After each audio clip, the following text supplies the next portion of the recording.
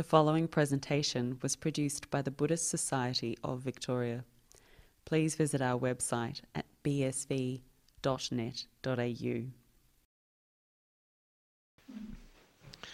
Okay, so let us continue. So far we have looked at 12 of these Bodhipakya Dhammas, and now we're going to move on to the next set. So we have seen so far the 4 right efforts, the 4 satipatthanas, the 4 bases for spiritual power, and the next one is the 5 faculties, the 5 spiritual faculties. And the 5 spiritual faculties, they are very similar to the 5 powers. So these are the 5 pancha indriya and the pancha bala. And basically, according to the suttas, there seems to be no difference between the two. They are actually said pretty much to be equivalent. Why there are 2 separate categories is not entirely clear. It may just be a matter of naming, and because they have different names, it may emphasize different aspects to them. One being a power, another one being a faculty, one being like an ability perhaps, like a faculty, one being a power that empowers your meditation practice, something like that. But it's not entirely clear why they are separate. Anyway, so we're just going to have a look at the 5 spiritual faculties and see what they are about. And this is, as I mentioned before, a slightly different way of looking at the path. It is not really so much an aspect of the path as a path viewed from the perspective of the noble ones. And this is what the first little sutta here says, just to kind of establish that from the sutta perspective. So this again is from the SN, the Samyutta Nikaya, the connected discourses of the Buddha, number 40th to 48th collection of connected discourses, sutta number 18. And it is called practicing, and this is how it goes. Mendicants, there are these 5 faculties, 5 indriya. What 5?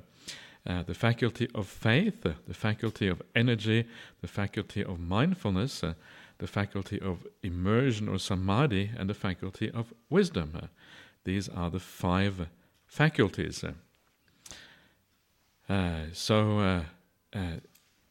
Those are just the enumeration of the 5, and the Pali word indriya is actually based on the word Indra. Indra is like the ruler of the gods. So they are something that rule. They are kind of rulers in your mind. They rule how you think and how you practice and how you perceive and how you see the world and what you prioritize and all of these things. They become like things that establish the shape of your life, if you like, indriyas. So for this reason, they are also called powers, because they have this powerful effect on you. So once you have these indriyas, it means that your life takes a certain shape and a certain direction. And of course that direction is the direction of the spiritual path, which becomes emphasized based on these 5 indriyas. And there you have the 5. I will talk in detail about these 5 later on, what they actually mean. And it is things like faith have quite a specific meaning in Buddhism, and it's quite different from the idea of faith in other religions, like Christianity. Faith is kind of one thing. In Buddhism, actually, it is quite different from that. So important to get some idea what these things actually mean. But I'll get back to that later on. So these are the 5 ruling qualities, faculties, capabilities of the mind, if you like. And then the Buddha says someone who has completed and fulfilled these faculties is a perfected one. This is the arahant, the fully awakened one. If they are weaker than that, then they are practicing to realize the fruit of perfection. If they are weaker than that again, then they are a non-returner. If the 5 faculties are still weaker, then one is practicing to realize the fruit of non-returning. If they are still weaker, you are a once returner. Still weaker, you are practicing to realize the fruit of once returning. Still weaker, you are a stream enter, and still weaker than that, you are practicing to realize the fruit of stream entry. And someone who is totally and utterly lacks these 5 faculties is an outsider who belongs to the ordinary persons, I say. So this enumeration here of these people, this is a kind of standard enumeration of the noble people, those who have insight into the Dhamma, starting with the one who is on the fruit, practicing to realize the fruit of stream entry, all the way up to Arahant. And what distinguishes these people is just the degree to which they are liberated. All of them have insight into the Dhamma, but they're only the liberation they have achieved varies. So they have removed a certain number of fetters. Fetters are the things that bind you to samsaric existence. And as you move up this hierarchy, you are reducing those fetters, and you become less and less bound to samsara.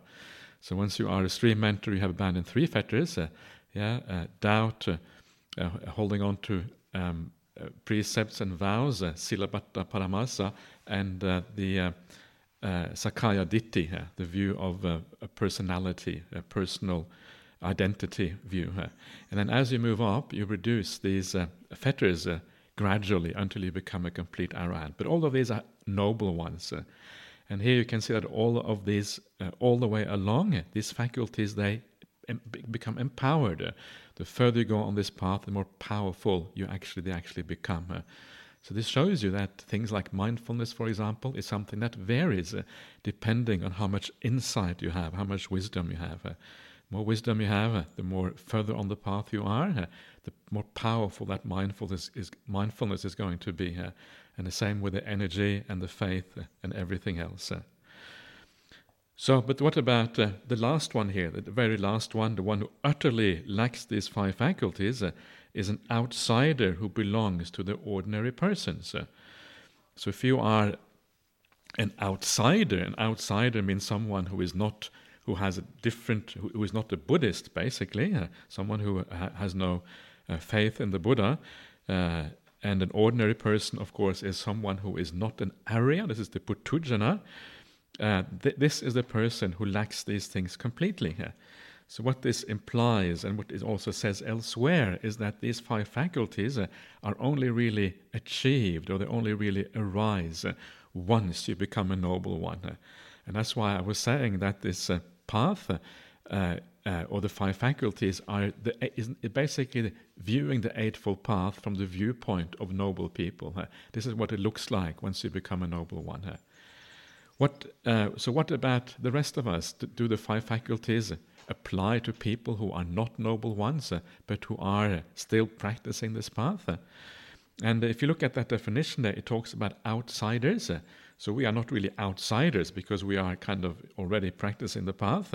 But most people tend to be putujanas. They're not really noble ones. So we are somewhere in between.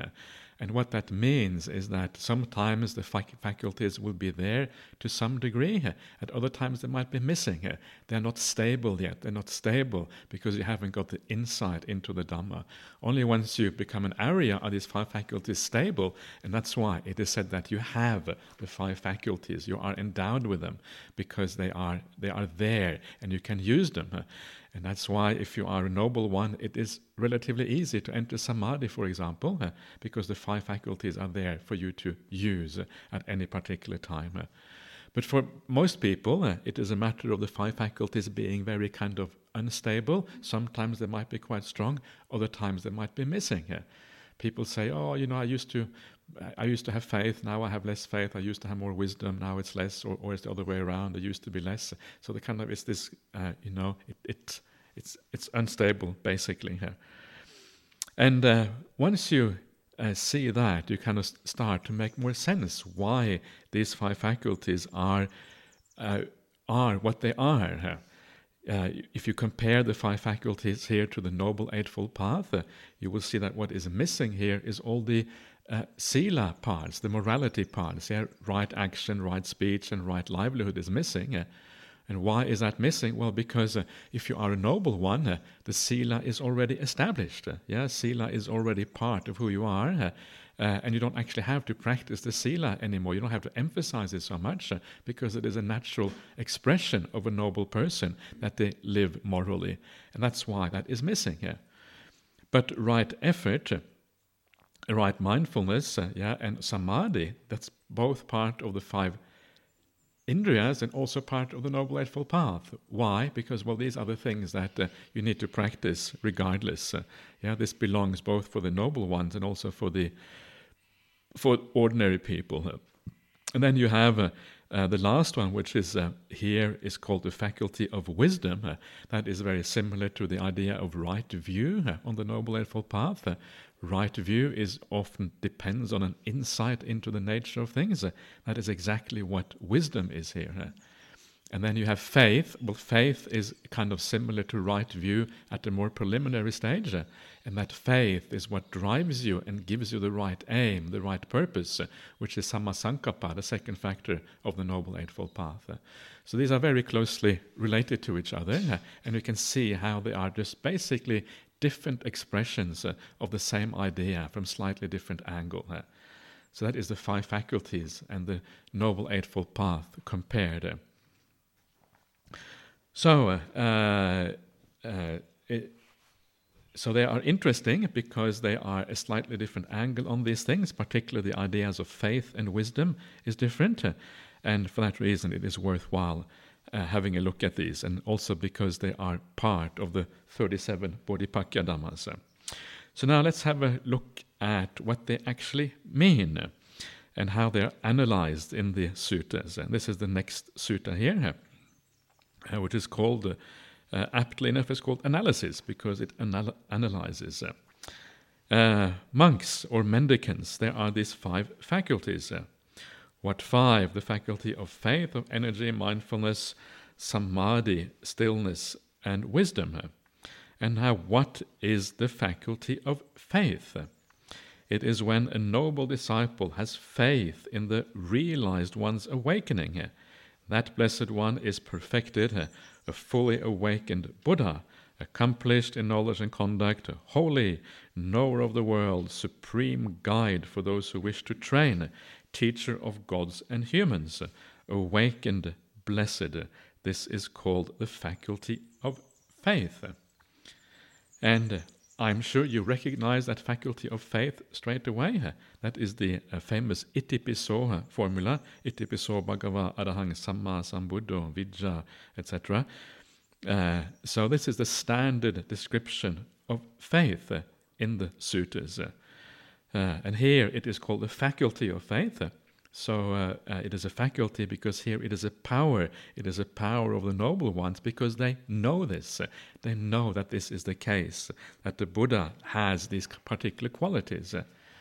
And you may wonder, how is it possible to know that? The Buddha lived 2,500 years ago. We live now. How can you possibly know that the Buddha had these qualities?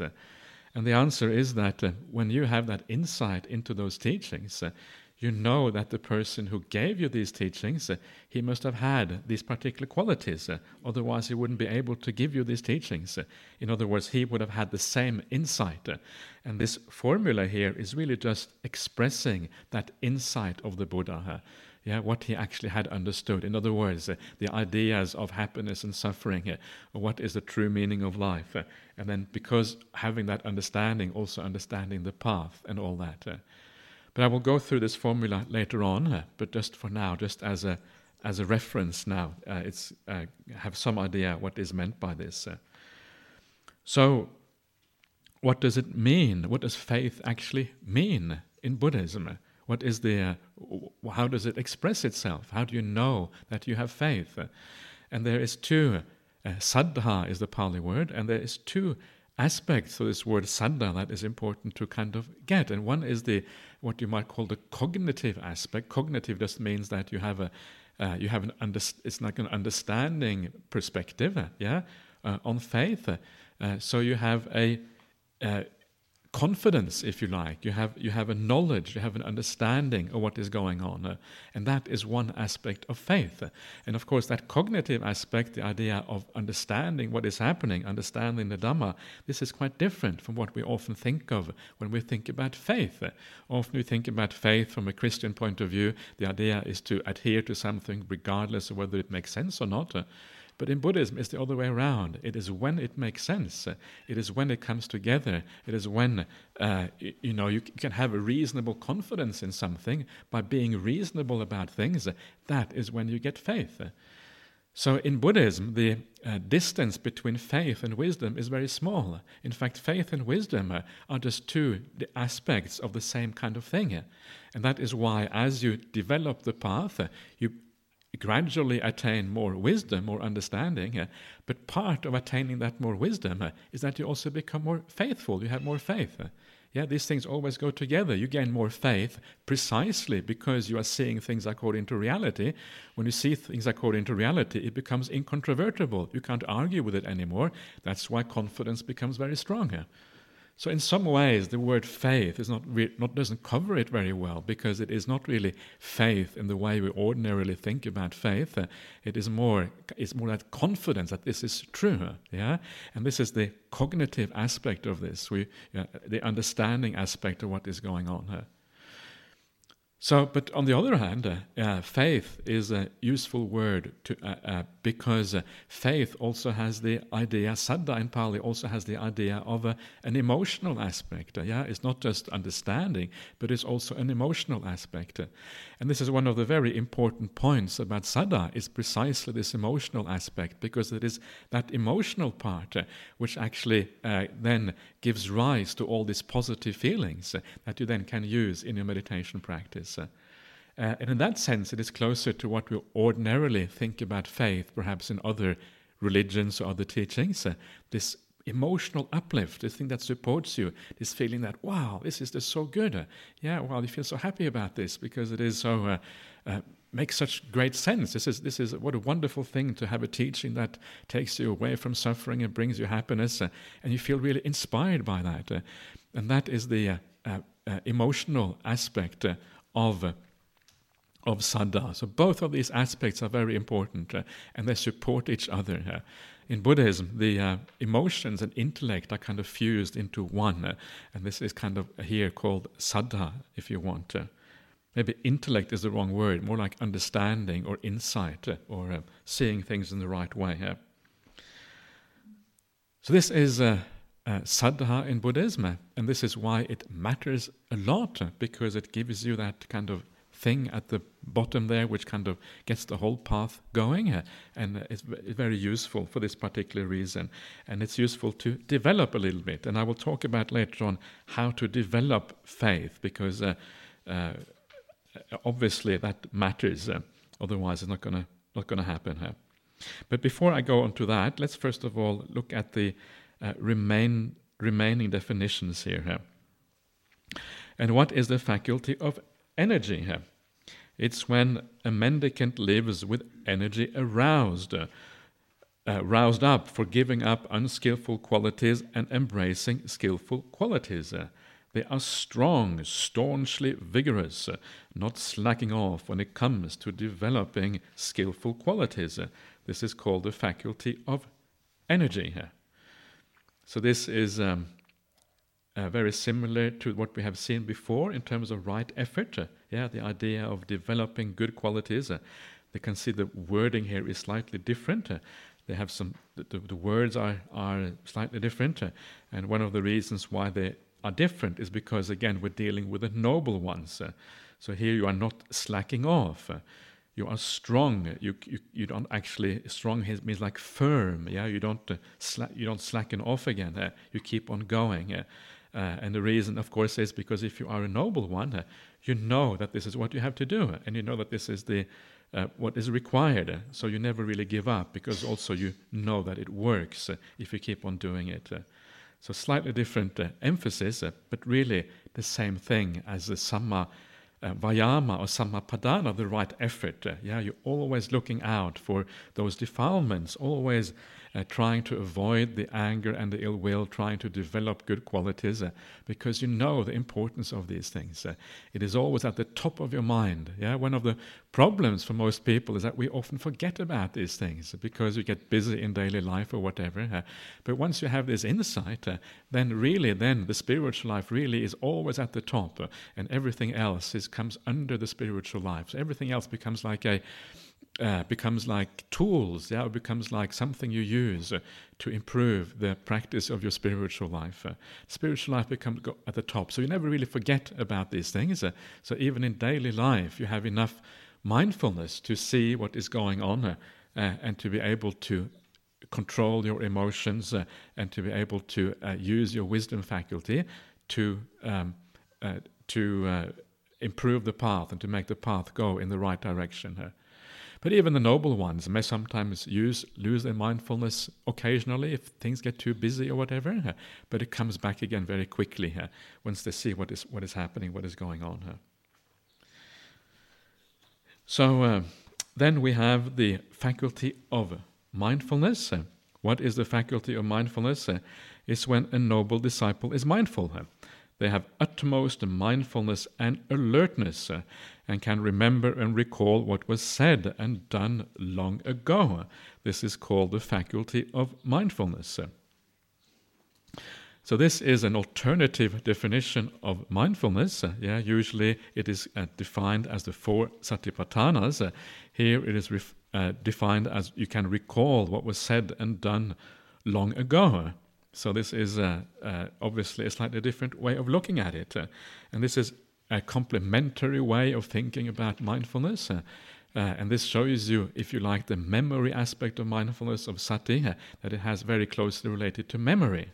So on the one hand, sati means that clarity of mind, where the mind sees clearly and nothing too much is going on. It's kind of calm down and clear. And on the other hand, you have the sati, the memory aspect to sati, which you find here. And these two are very closely connected to each other.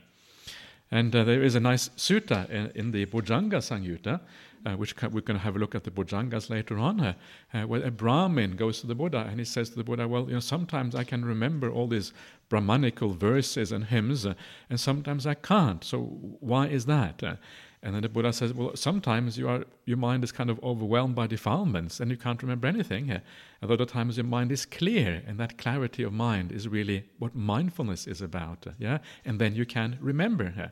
So in other words, when you have mindfulness, when you have clarity of mind, there isn't too much thinking going on, then you can remember things better, both when the information goes in and also when you have to retrieve the information later on.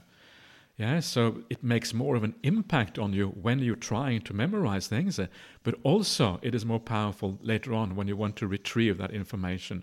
So the less defilements you have, the more clarity you have, the more mindfulness you have, the more easy, the more powerful is the function of memory in a person.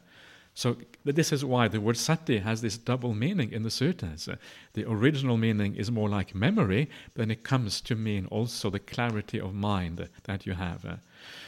And this tells you something about, for example, if you want to do things that have impact on you later on. For example, if you want to do an act of generosity and you want that act of generosity to be very powerful, the way to do that is to make sure that when you give, you have clarity about what you're doing. You give an act of generosity, you do it with a pure heart. You don't do it with some kind of ulterior motive of desire or ill will or whatever. You do it with a pure mind as you possibly can, with mindfulness, even feeling joyful while you're giving. And when you do that, it leaves a very powerful imprint on you, because the memory becomes deep. This is what this is about. So it leaves a deep memory trace inside of you. And then later on, when you sit down in your meditation practice and your mind is pure again and you have the defilements aren't very strong, it becomes easy to retrieve that memory from the past, both because your mind is pure now and also because when the memory were laid down, it was pure at that time as well. It makes a powerful imprint, and then when you bring it back to mind again, it gives rise to joy, and it gives rise to happiness, and then, of course, that enforces your empowers your meditation and makes it possible to watch the breath or whatever. And then you go through this wonderful sequence of happiness, eventually leading to samadhi as a consequence. So you can see how all of these things tie together very, very beautifully once you understand these basic principles of how these things work. So that is mindfulness as memory is one of the things you find here, and this is found in quite a few places in the suttas, this idea of mindfulness as memory. You can recall what was said and done long ago. And I remember Ajahn Brahm was telling me that when he was a school child, he must always have very good mindfulness, because he would be able to remember pretty much everything the teacher had said. So the teacher would have said something once in class over a year, and he would be the only one in the class who could remember that, and then he would kind of get 100% on his exams and everything. So he was. So this was kind of the advantage of having a very good mindfulness. Anyway, the next one is the faculty of samadhi, the samad indriya, faculty of immersion, as Ajahn Sujato has it. It's when a noble disciple, relying on letting go, gains immersion, gains unification of mind. This is called the faculty of immersion. So again, a slightly different definition from what we are used to for samadhi. Unification of mind again is chittassa ekaggata or chitta kaggata. But here you have this other definition, the idea of relying on letting go. And this Pali for this is the vosagga ramanang karitva. And vosagga is letting go, is quite a good translation for that. Vosagga means to relinquish, to let go. For example, if you give something to someone, you are letting go. You are vosagga. This is one of the things, that is one of the ways that generosity is defined in the suttas. And aramana means like a foundation or basis. And karitva is having made a foundation through letting go, through giving up. And what is it that we give up? Well, the main thing that we give up in Buddhism is the sensory world, or the sensual world, the interest in that world, the attachments to that world of the five senses.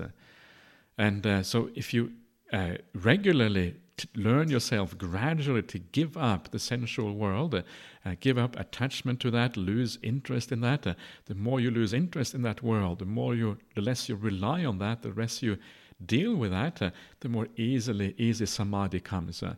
And this is why some of these simple things like understanding the unreliability of the five senses and the five sensual world, how the world outside is always going to let you down ultimately, why these things are important, because when you reflect like that, you actually start gradually to lose interest in that world. A world that ultimately will lead to pain and suffering is not really worth holding on to. It becomes more and more clear as you reflect on that. And then you gradually let go, and that allows you to move into samadhi.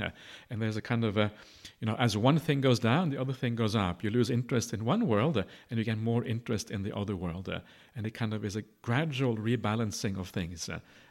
And you find your interest elsewhere. But you cannot let go of one of them completely.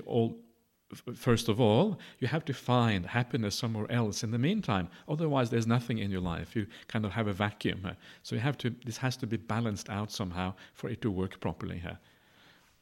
So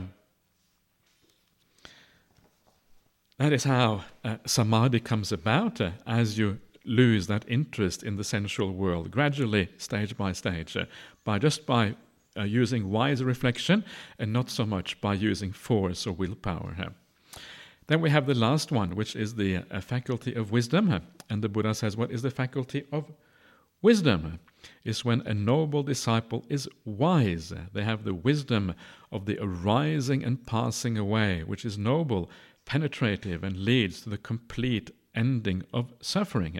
This is called the faculty of wisdom. These are the five faculties.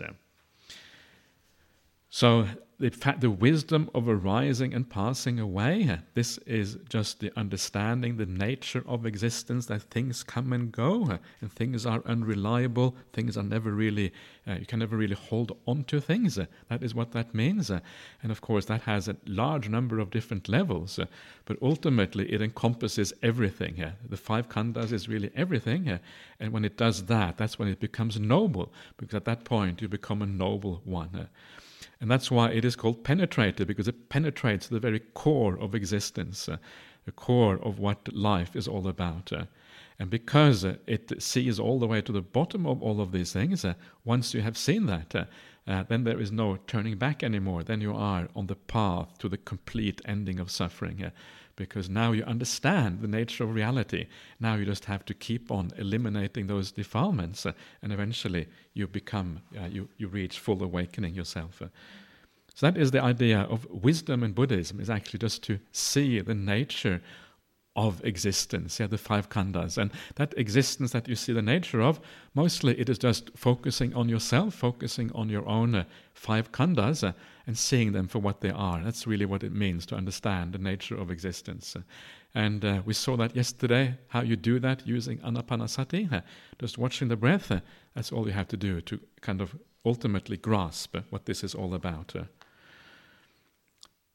So, there you are, the five faculties, and this is a slightly different way from maybe how they are normally seen. And then we have the more standard way, which is the next sutta. So this is just to kind of round off the definition of these five faculties. And here the Buddha says, mendicants, there are these five faculties. What five? The faculty of faith, energy, mindfulness, samadhi, and wisdom. And where is the faculty of faith to be seen? In the four factors of stream entry. Four factors of stream entry. What is that? It is the what is it called? The avecha pasad. Avecha means like unshakable confidence in the Buddha Dhamma Sangha, and also the morality, or the sila, which is established, the sila which is beloved by the Aryans, by the noble ones. These are the four factors of stream entry here. And then you have the faculty of energy. Where should that be seen? In the four right efforts, kind of very standard. Where should the faculty of mindfulness be seen? In the four kinds of mindfulness meditation, the four satipatthanas. Where should the faculty of immersion be seen? In the four jhanas, the four absorptions. And where should the faculty of wisdom be seen? In the four noble truths. So this is kind of a very standard way of looking at these things. These are the five faculties. So these are roughly equivalent to each other, they're what you've seen here and what you saw before. Maybe not exactly equivalent, but very closely related to each other. So these are different ways of looking at the same idea.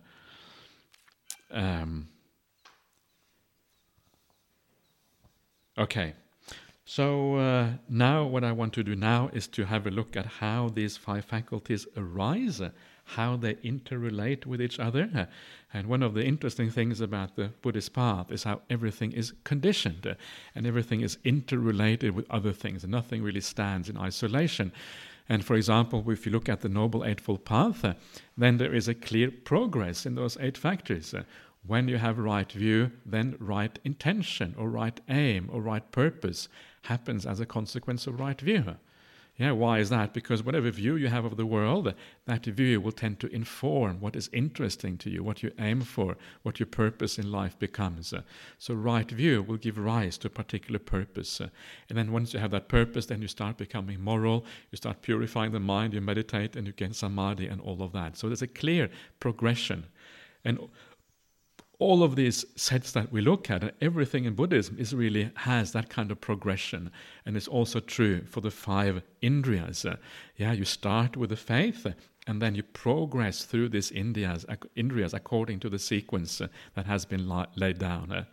And for this reason, the saddha, the faith, is the most important one, because that is the foundation for all the other ones. So we're going to have a look at quite a bit later on about this factor of faith and how we can kind of give rise to that, because that is the the fundamental thing from which everything else comes. But now what I want to do is look at how these five interrelate to each other. And it's another interesting sutta, in my opinion, anyway, because it gives a slightly different view of these factors again. And every time we get a different view, it kind of expands your horizon a little bit. So, this is called the Apana Sutta, and we are still in the Indriya Samyutta, the connected discourse of the Buddha, 48th Samyutta, Sutta number 50. And this is how it goes. So I have heard, at one time the Buddha was staying in the lands of the Angas, near the Angan town of Apana. Then the Buddha said to Venerable Sariputta, Sariputta, would a noble disciple who is sure and devoted to the realized one have any doubt or uncertainty about the realized one or his instructions? So here you have sure and devoted, and these words are in the Pali are ekantagato, and ekanta has this meaning of certainty, of being absolutely sure about something. Yeah, that you have no doubt about something. So it's kind of one-sided, if you like. There's no doubt anymore. And devoted, abhipassana, is related to pasanna, which is a word which means confidence again. Abhipassana means like a higher or developed confidence. So here again, these things really point to the fact that someone is already an Arya, a noble one, because their confidence is firmly established. You are sure, yeah? You are fully devoted or fully confident in the realized one. And for that reason, of course, you don't have any doubt or uncertainty in the realized one or his teachings, because having no doubt about the realized one is the same thing as having no doubt in the teachings. These things go together. If you understand who the Buddha is, of course, you also have confidence in the teachings, because they come from that insight into the nature of reality. And Venerable Sariputta replies, Sir, a noble disciple who is sure and is fully confident in the realized one would have no doubt or uncertainty about the realized one or his instructions. And then he says, you can expect that a faithful, noble disciple will live with energy roused up for giving up unskillful qualities and embracing skillful qualities. They are strong, staunchly vigorous, and not slacking off when it comes to developing skillful qualities, for the energy is the faculty of energy.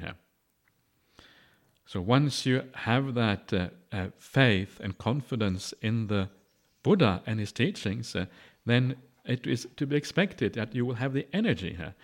And the reason for that is because you understand the nature of the path, and you understand the nature of existence. You understand the danger in defilements and how they always lead to suffering, and your hand gets kind of pulled away from that hot plate because otherwise you will burn yourself. So you have no interest in moving in the direction of either ill will or sensuality, because you understand the only thing you will do is you will get burns as a consequence. So you pull away your hand, you pull away your mind recoils from these things. It's quite nice, isn't it? You recoil from these things. Ill will is absolutely, it's not just kind of something that you try to get rid of. It is something you actively recoil from because you understand how bad it is. The only person you're really hurting by ill will is yourself. So ill will becomes a no-no for a person like this. So energy is always roused up for abandoning these things, because you understand directly through your own insight that this is dangerous. But it's also the same for sensuality. You understand also the danger in that. So you recoil from the sensual things of the world as well. It again becomes an automatic process. Your energy is roused up. And when you see that the tendency of the mind goes towards sensuality, which it does even for the noble ones and the lower stages, because the tendency is very ingrained. But once you see that and you are clear about it, you recoil again and you move back from that. Not fully, because at this point you are still capable of indulging in these things, but as a general principle, you don't attach to these things in the same way as you would ordinarily. So this is what So this is the connection here between faith, because the faith includes an understanding of things. So this is what we're all trying to approximate. Yeah, trying to approximate this, seeing the danger in these things, especially in the ill will. That's by far the most important one. And the more you see that, the more you also will kind of have that energy to get rid of it, and you will have the effort to abandon it, because you recoil a bit from these things. You see the danger in these things. But I said I was going to say something about how faith arises as well. How can we give rise to that faith? Because it is not obvious why we should have faith in the Dhamma, or how it's not obvious how to strengthen it, etc.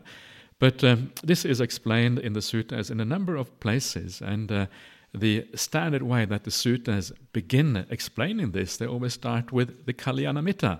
So you start off with having a Kalyanamitta, and when you have a Kalyanamitta, meaning largely the Buddha, or meaning any other noble people who have insight into these teachings, once you have that Kalyanamitta, then, of course, faith starts to arise as a consequence of that. And the reason is because when you hang around someone who gives you these kind of teachings, when you hear these teachings, if you are ready for them, faith will come about as a consequence. When someone tells you that if you are a kind person, you will be more happy, you kind of know that already, right? We all know that already. When you're kind, you feel good about yourself, you will be more happy. So all we need to do is we need someone to remind us that these things are true, and then it enables us to be more kind in life and to be more generous and caring towards ourselves and also towards other people. So sometimes all you need to do is awaken that latent wisdom that is there in each one of us, and that is what the Dhamma does. And then, of course, it is not just that you hear those teachings, but you hear those teachings from someone who actually has the credibility to give those teachings. You see the Buddha and you see somebody who has all of those qualities. They don't have any, there's no sign of defilements there. They have the kind of peace that you would expect to see in someone without defilements. They have the gentleness and the kindness. They have the ability to enter samadhi easily.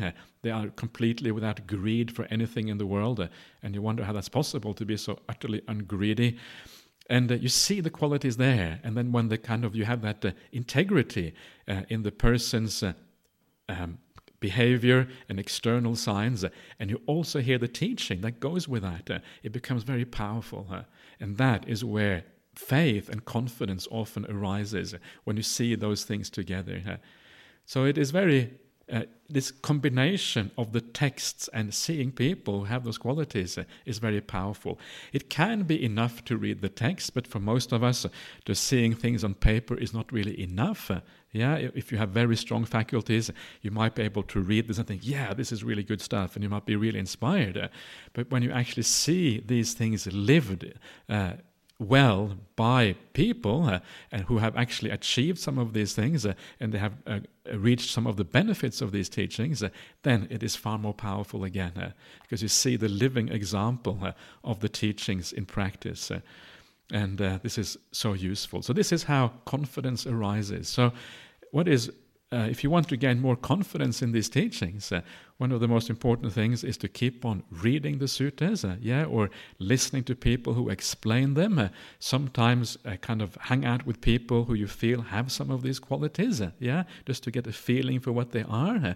And then gradually you build up a feeling and a confidence and faith that there's something very powerful and very important. In fact, the very meaning of life itself is to be found in these teachings. And if you practice it, you too will eventually you will gain that sense of having found the meaning of life.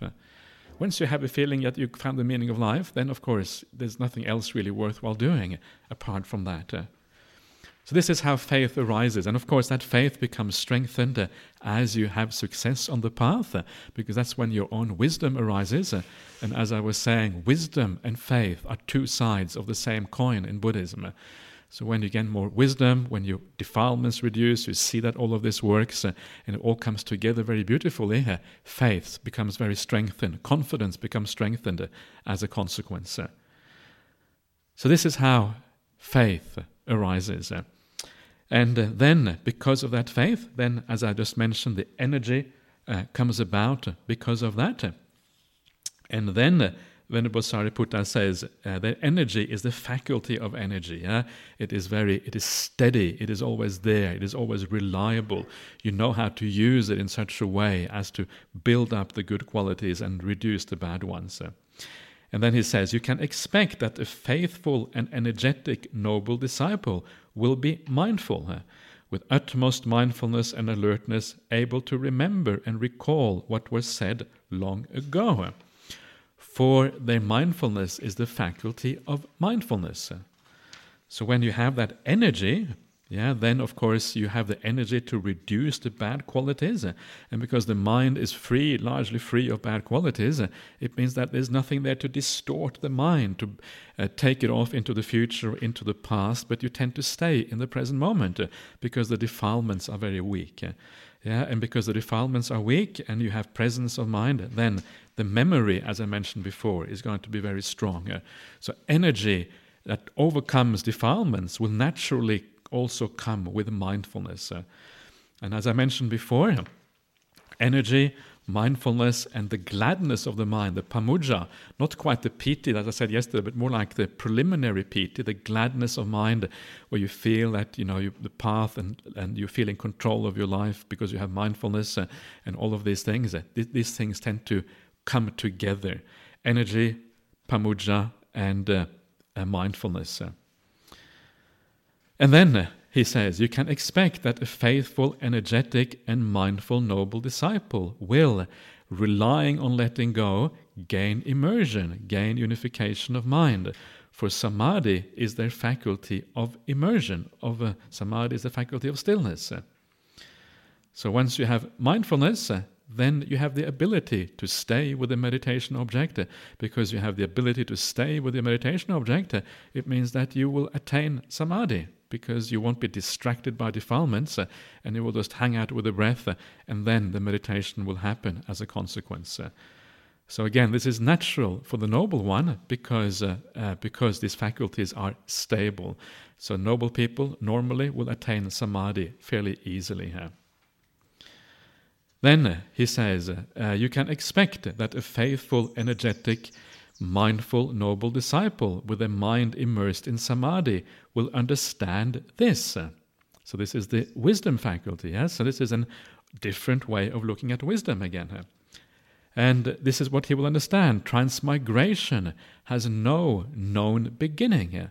No first point is found of sentient beings roaming and transmigrating, hindered by ignorance and fettered by craving.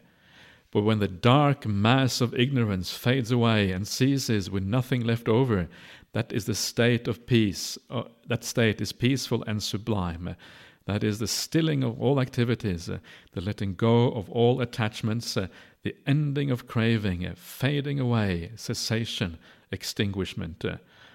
For the noble wisdom is the faculty of wisdom. So normally, just before, the Buddha was talking about the arising and passing away of phenomena, and then he was talking about the four noble truths being the faculty of wisdom. But here it is quite different, And this is just an alternative way again of looking at the idea of wisdom.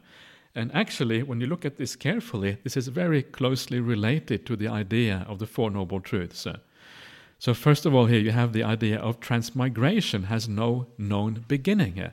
And this is basically suffering. The idea that you just keep on going around and around and around, transmigrating without any known beginning.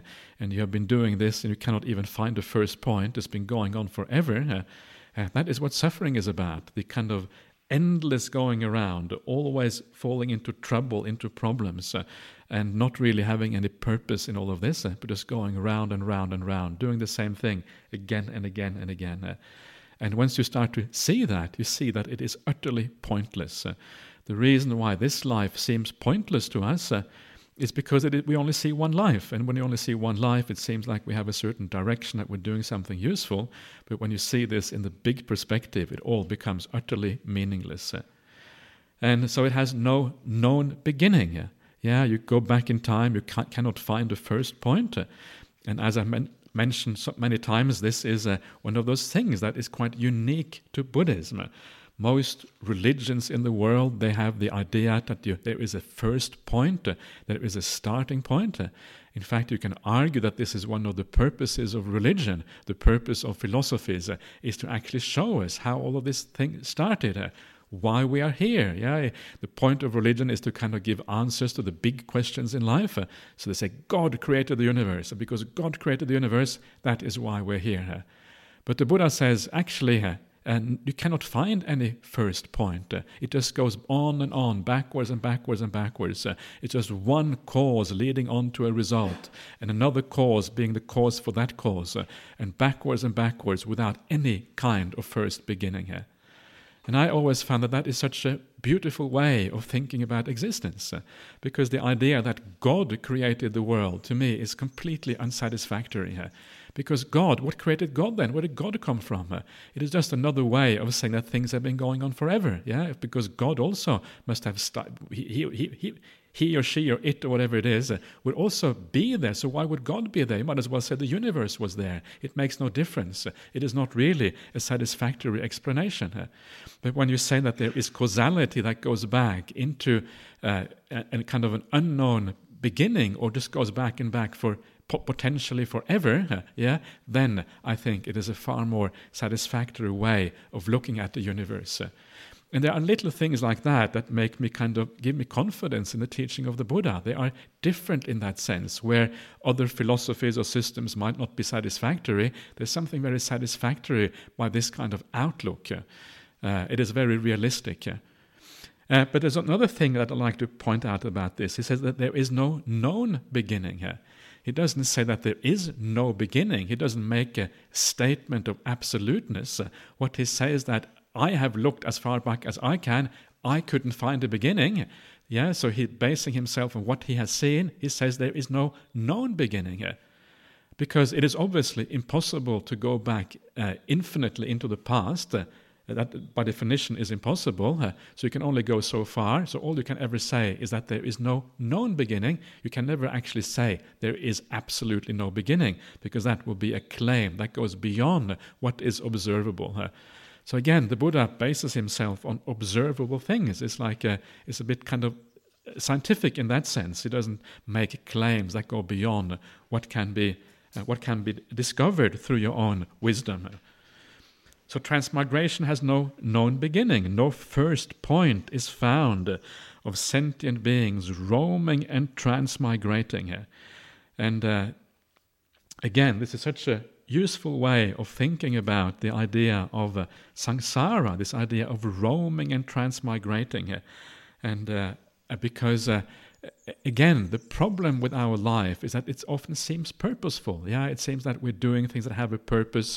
We're kind of going somewhere. Perhaps we're not sure exactly where, but we have a feeling of going somewhere. We're getting an education. Yeah, and then we have a certain job. Yeah, and then we kind of have a partner in life and a kind of relationships and all of these kind of things. And it seems like things are kind of heading somewhere.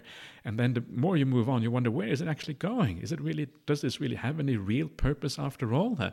But the problem is that the sense of self makes meaning out of things where there may not be a meaning, because the sense of self wants to act. We identify with the doer, and that activity only has meaning if life itself has meaning. Activity without meaning is pointless. The doer can't exist anymore. There's no point for the doer to exist. So we create this illusion of purpose. That's what craving does. That's what the doer inside of us does. Life seems purposeful even though it may not. So the Buddha's idea of the world is just so radical. He is saying that we are roaming about. The word roam in English means random movement, not without purpose, without goal, without aim, not going anywhere. That's what it means. You're going around the samsaric existence, now being reborn here, now being reborn there. But there's no goal in sight. It has no purpose. It's just redoing things that you have done before in different areas, in different realms, in different existences. And that is why, one of the reasons why recalling your past lives is so kind of such an eye-opener. Yeah, it is kind of you coming out of that shell again. Somebody mentioned that eggshell the other day in one of the questions. I thank you for mentioning that. It's such a beautiful simile, the idea of the little chick coming out of the eggshell. You have lived your whole life inside this eggshell. Yeah, and this is like this existence of ours, is the eggshell, a small little existence. We can't really see very far. And one day you break out of that shell and you see reality for what it is. And part of that is seeing this aimless roaming around in samsaric existence without any purpose, without any goal. And you realize that the goals you thought you had in this life, it was just an illusion. You were just blinded by your own sense of self, blinded by not seeing the larger perspective on things. So it's kind of bleak, isn't it? So it's good that there is some happiness on this path, otherwise we can go nuts because it is just it can seem so bleak. But of course the point is that there is a way out, yeah? So it is in the end there is a very positive message, but you have to kind of balance seeing the problem with seeing the solution, and then when the two things come together, it becomes actually a very positive thing here. So I hope nobody leaves straight after this talk because they think this is too much. Sometimes it is like that. Yeah, I didn't come here to hear this. This is just too much. But so if you do think that some of these things are too much, then don't worry too much about it, because this obviously depends on a degree of faith. The whole idea of rebirth for most people is based on faith to some extent. So if it seems like it's too much, just don't worry too much. Put it to one side and then deal with those things that make sense to you instead. So roaming around, hindered by ignorance. Yeah, this is the problem. We are hindered by avidya. Avidya means delusion or lack of knowledge. We don't see rebirth. We don't see the bigger picture of things, and because we don't see that, we don't understand that there is a problem.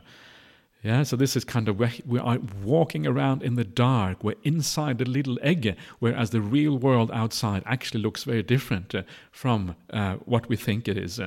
So we are blind, hitting our heads again and again against the ceiling because there's no light inside, so we can see what is happening going on. We don't know the path because, again, it is dark. We can't see where the path goes.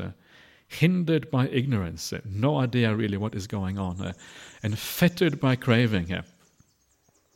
Fettered by craving means that craving is what ties us to rebirth, ties us to samsaric existence.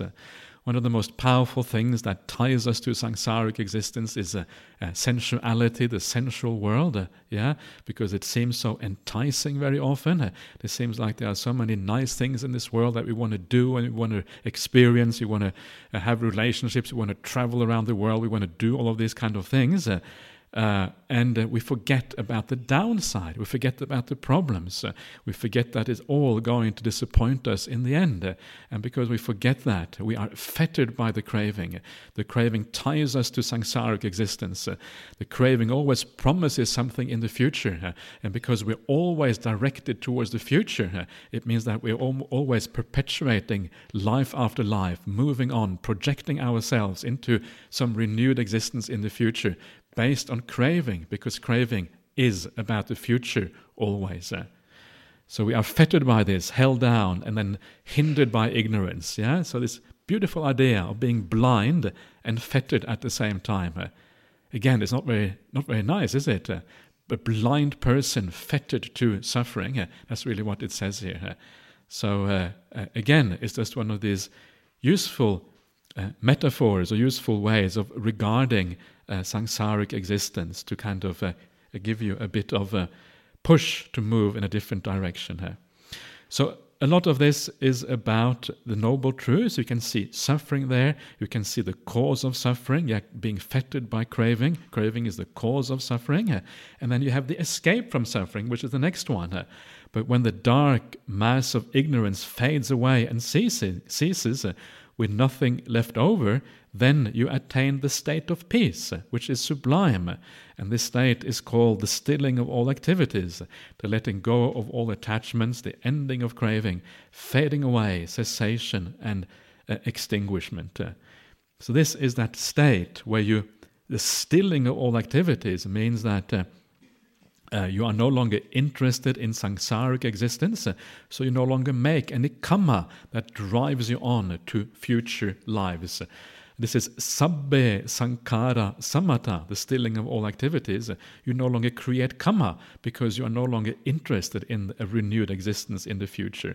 You're no longer looking towards the future at all. You are just happily present in the present moment. Letting go of all attachments, sab-upadi-patinissaga. Attachments here is everything in the world that you can possibly attach to, including your very most personal things like consciousness and the doer. And then the ending of craving, craving coming to an end, fading away, and cessation, again referring to that craving coming to an end, and extinguishment, also meaning the craving being extinguished. And this is what is meant by that noble wisdom is the faculty of wisdom. So there you have the ending of the whole round, and this is peaceful, this is sublime. So, let me just finish this very briefly because the sutta is almost come to an end. And then Venerable Sariputta says, when a noble disciple has tried again and again, recollected again and again, entered immersion again and again, and understood with wisdom again and again, they will be confident of this.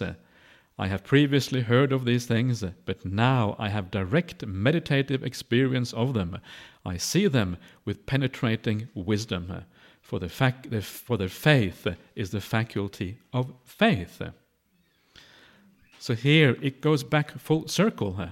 Once you have that wisdom is really what the faith is all about. Or you can here call it the faculty of confidence, because really that wisdom, I think, is more related to confidence than it is to faith. So what you have previously heard of, what you have previously read in the word of the Buddha, now you know the truth of these things. And because you know the truth of these things, your confidence, your faith is established. You have the avecca pasada, the confirmed confidence in the teachings, because you know what is going on. So doing these things, you practice these things again and again and again, starting with the faith, beginning by reading the word of the Buddha, and then developing it in this way, until eventually the whole thing comes bang together, and then the faculty of faith is established. And then you continue practicing with that faculty of faith until ultimately you become fully awakened. And this is how this path gradually unfolds. And then the Buddha says, Good, Sariputta. Sariputta, a noble disciple who is sure and devoted to the realized one, would have no doubt or uncertainty about the realized one and his instructions. And then he repeats everything that Venerable Sariputta has said, just to make absolutely sure that there is no doubt about that. So, that is how the 5 spiritual faculties work, and how they kind of one leads on to the next one, and what they mean. And the next thing I want to do is to have a little bit more look at the meaning of faith. What does it mean to have faith in the Buddha specifically? And that is what we will be doing this afternoon. So we'll see you back again at 3 o'clock.